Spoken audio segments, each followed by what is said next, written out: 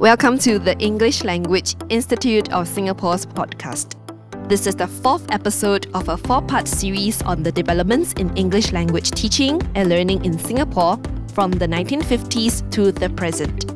In this podcast series, Dr. Tay Mei Yin, Principal Master Teacher, highlights to us through her conversations with three English language educators that amidst the changes in the focus and approaches to the teaching and learning of English language through the decades, there has been continuity. In this series, you can listen to her conversations with Mrs. Cecil Tan, Dr. Christina Ratnam, and Mrs. Rebecca Mock, all of whom have taught English language to different profiles of students in Singapore classrooms. We hope that this series inspires you to think about what it means to teach students English language. Hello, Dr. Tay. Hello, Audrey. In this fourth episode, we'll listen to Mrs. Rebecca Mock speak about the critical role of teachers in the English language classrooms, particularly in face of the bewildering technological tools and resources before us. In the first three episodes of this podcast series, I had highlighted three perennial evergreens in English language teaching and learning. In spite of the 5 decades of evolution in the focus and approaches to English language teaching and learning, the three perennial evergreens are: first, the importance of oracy development; second, the knowledge and understanding that teachers of English language must have about the subject and the discipline of English language; and third, the important role of the teacher in the classroom. Let's listen to what Rebecca has to say with strong conviction about what it means to be effective teachers in English language classrooms. It is clear to me that her beliefs are based on her rich experiences and keen observations as an English language teacher, language educator, and school leader for over 50 years. A teacher at heart, Rebecca went back into the classroom and continued to teach for 14 years after her formal retirement. I'm just going to make 3 points. And first, I want to make the point that teachers should try to create a classroom where there are opportunities to use language. I mean, students need to be active learners, not passive. Gone are the days when they would just sit and listen. They have to be active learners. So I'm going back to the good old methods of pair and group work. And to use pair and group work to cover the domains, the 4 domains, which we're also familiar with: speaking, listening, reading, writing. I think in every classroom for language learning, all these 4 skills or domains should play a part. So, for example, if you begin with giving students some stimulus, I think they love video clips. There's so much out there in YouTube. So give them a video clip to begin with, and then they follow up with pair group work, and then follow up further with more reading and writing. So it has to come full cycle. Maybe I shall just jump into my second point now. The language teacher has to be very aware that learning is meaningful if it's contextualized. So contextualized meaning that to use language in a meaningful way with real content and not isolated units of language. So, I mean, in the old days, way back, I think, when did I first start teaching? In the 60s, 70s. You just give them a passage and then they answer questions on it. Isolated use of language there is not going to sink in. So, to contextualize language use, and again, an example might help to put it in a context. And that is why I think reading should be also, just give them a short story, for example. Give them a short story. Good short stories always have conflicts. Get them to write a dialogue about that conflict between, the protagonist, the antagonist, and they write that dialogue based on the short story they read. Or they might change the ending of the story. So that's an example of contextualizing how you use language. And that brings me to my third point, because we think that to read is important, and absolutely, I do believe that. There's this old saying, reading is to the mind what exercise is to the body. But what would students want to read? And this is the part that is so important for the teacher to play, to find material content that would engage the present day learners. And, the internet is rich, so rich in the material. Notice, Audrey, that Rebecca believes that first, learning is meaningful if it is contextualized. And second, teachers must create opportunities for students to use the language. Integral to what Rebecca says is the importance of contextualization as one of the principles of English language teaching and learning. In the monograph on 50 years of developments in English language teaching and learning in Singapore, I had referred to the principle of contextualization as one of the 6 principles of language teaching and learning, advocated in the English Language Syllabus 1991. This principle of contextualization, which is explained as designing learning tasks for students to learn language in authentic and meaningful contexts, is what we regularly refer to in the first letter, C, in CLIPS. The principles of English language teaching and learning in English Language Syllabus 2020. This shows us that CLIPS had its very first beginnings 30 years ago. What an aha moment for me, Dr. Tay. I realized too from listening to your conversations with Mrs. Cecil Tan, Dr. Christina Ratnam, and Mrs. Rebecca Mock that there has been continued emphasis on the centrality of oracy in the teaching and learning of English language. Most certainly. Let's listen to what Rebecca has to say about the teaching of oracy. We should note that she holds the same views as Cecil and Christina, both of whom also speak about how important oracy development is for students.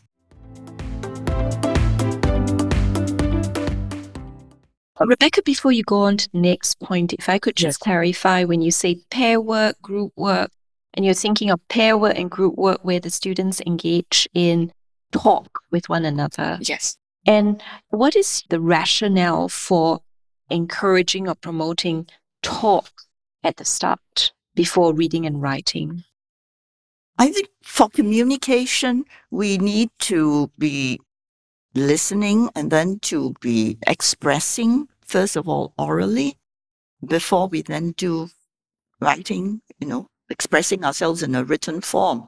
So I feel that it is total experience in the use of language. Mm-hmm.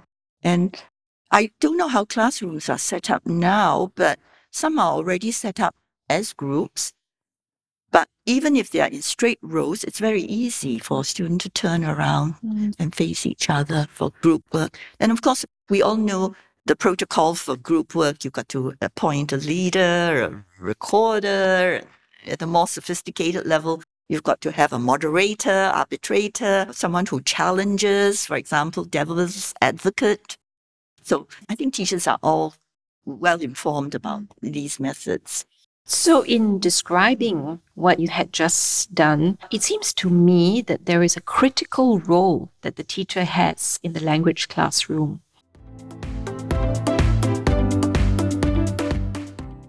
It should therefore be clear to us that language learning involves students participating actively in exploratory talk, including inquiry through dialogue. So in whichever decade of teaching English language from the 1950s to the present, we, as language educators share the same goal, that of enabling our students to be effective communicators.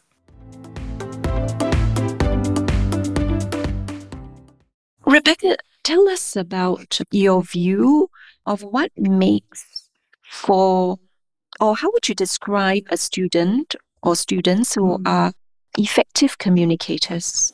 Okay, I think as a basis for effective speaking, be grammatical. You see, we cannot assume that the person listening to us understands the kind of English that we use among ourselves, So I think clear grammatical English, first of all, first and foremost. Of course, for the sophisticated learner, he knows how he can, using informal English among friends, or informal English, let's say if he's writing. But let's just start with grammatical clear language use. Now, I know that students are getting grammar activities, but I hope it's not done in isolation, because my own experience has been that if I give them grammar exercises to do, they are able to handle it perfectly. For example, fill in the blank with the right tense, or fill in the blank with the correct adjective or the correct adverb. They can do all that. They can handle it. When I heard Rebecca say this, I thought about how she shares exactly the same view as Christina. In episode 3, Christina speaks about grammar being a fundamental building block for effective language use. It is my view too that in the context of language use in Singapore, which is influenced by factors such as bilingualism and the changing socioeconomic landscape, our students' competent command of English is crucial. Hence, the importance of balancing the principles of contextualization and process orientation in the teaching of grammar. This means that we should teach grammar in context as well as explicitly. Dr. Tay, there's increased emphasis on e-pedagogy and blended learning in our classrooms. How do you think teachers can use technology to enhance teaching and learning? Let's listen to what Rebecca has to say in relation to your question, Audrey. So what would you say would be 2 or 3 key essentials that English language teacher needs to be conscious about? I think, Mayan, you asked how teacher can play his or her part. You asked whether a teacher is important in the classroom, and absolutely, the teacher is irreplaceable, absolutely irreplaceable in the classroom. Technology can never replace the teacher. The teacher is essential, vital in the classroom. Rebecca, what advice would you give English language heads of department, teacher leaders, and teachers on how they can grow themselves? How can they develop themselves so that they can better meet the needs of their students? That is indeed a very big question, Mayin. They are right there in the classroom, right there meeting their students every day. I think that question could be asked of them. What support can the ministry give you? What support can your facilitators in the ministry give you to help you in your teaching? I think, that question could be put to the teachers. But personally, I have said I left the classroom 3 years ago. Were I to go back to the classroom now, the thing I would ask for most of all is how to use technology in a meaningful, contextualized way for students to learn. And I do stress the word meaningful, because let me give an example of how I saw technology used in the classroom. I was once HOD also in my last job in a school. And I went into his classroom and he said, okay, guys, take out your laptops, take out your phones, and continue with your blog. Oh, they were very happy, very briskly, with alacrity. They took out their devices And there they were writing to each other in their blogs, and teacher was happily sitting back, just enjoying the scene. Oh, very active classroom there. But to me, what were they writing? Anything, any old thing under the sun. That is not what I mean by good use of technology. So personally, I wouldn't know now if I were in the classroom how to use technology well, but perhaps that is something teachers might want to ask for. There you have it, Audrey. The response to your question on how teachers can use technology to enhance the teaching and learning of English language. Teachers are indeed irreplaceable. We play such a critical role in making pedagogically sound decisions about the design of student learning and the choices of tools and resources we use, including digital network sources and texts. Dr. Tay, thank you for giving us your insights on the developments in the teaching and learning of English language from the 1950s to the present. You're most welcome, Audrey. In this 4-part series, I have highlighted the perennial evergreens that we should note. First, the importance of oracy development. Second, the knowledge and understanding that we must have about the discipline of English language. And third, the important role we have in the English language classroom as teachers. The responsibility we each have as teachers of English language is to continue to reflect on these questions. First, who are we? Second, what are our roles? Third, what competencies do we continue to need to build to meet the ever-changing needs and profiles of our learners? Fourth, what beliefs and practices do we uphold and why?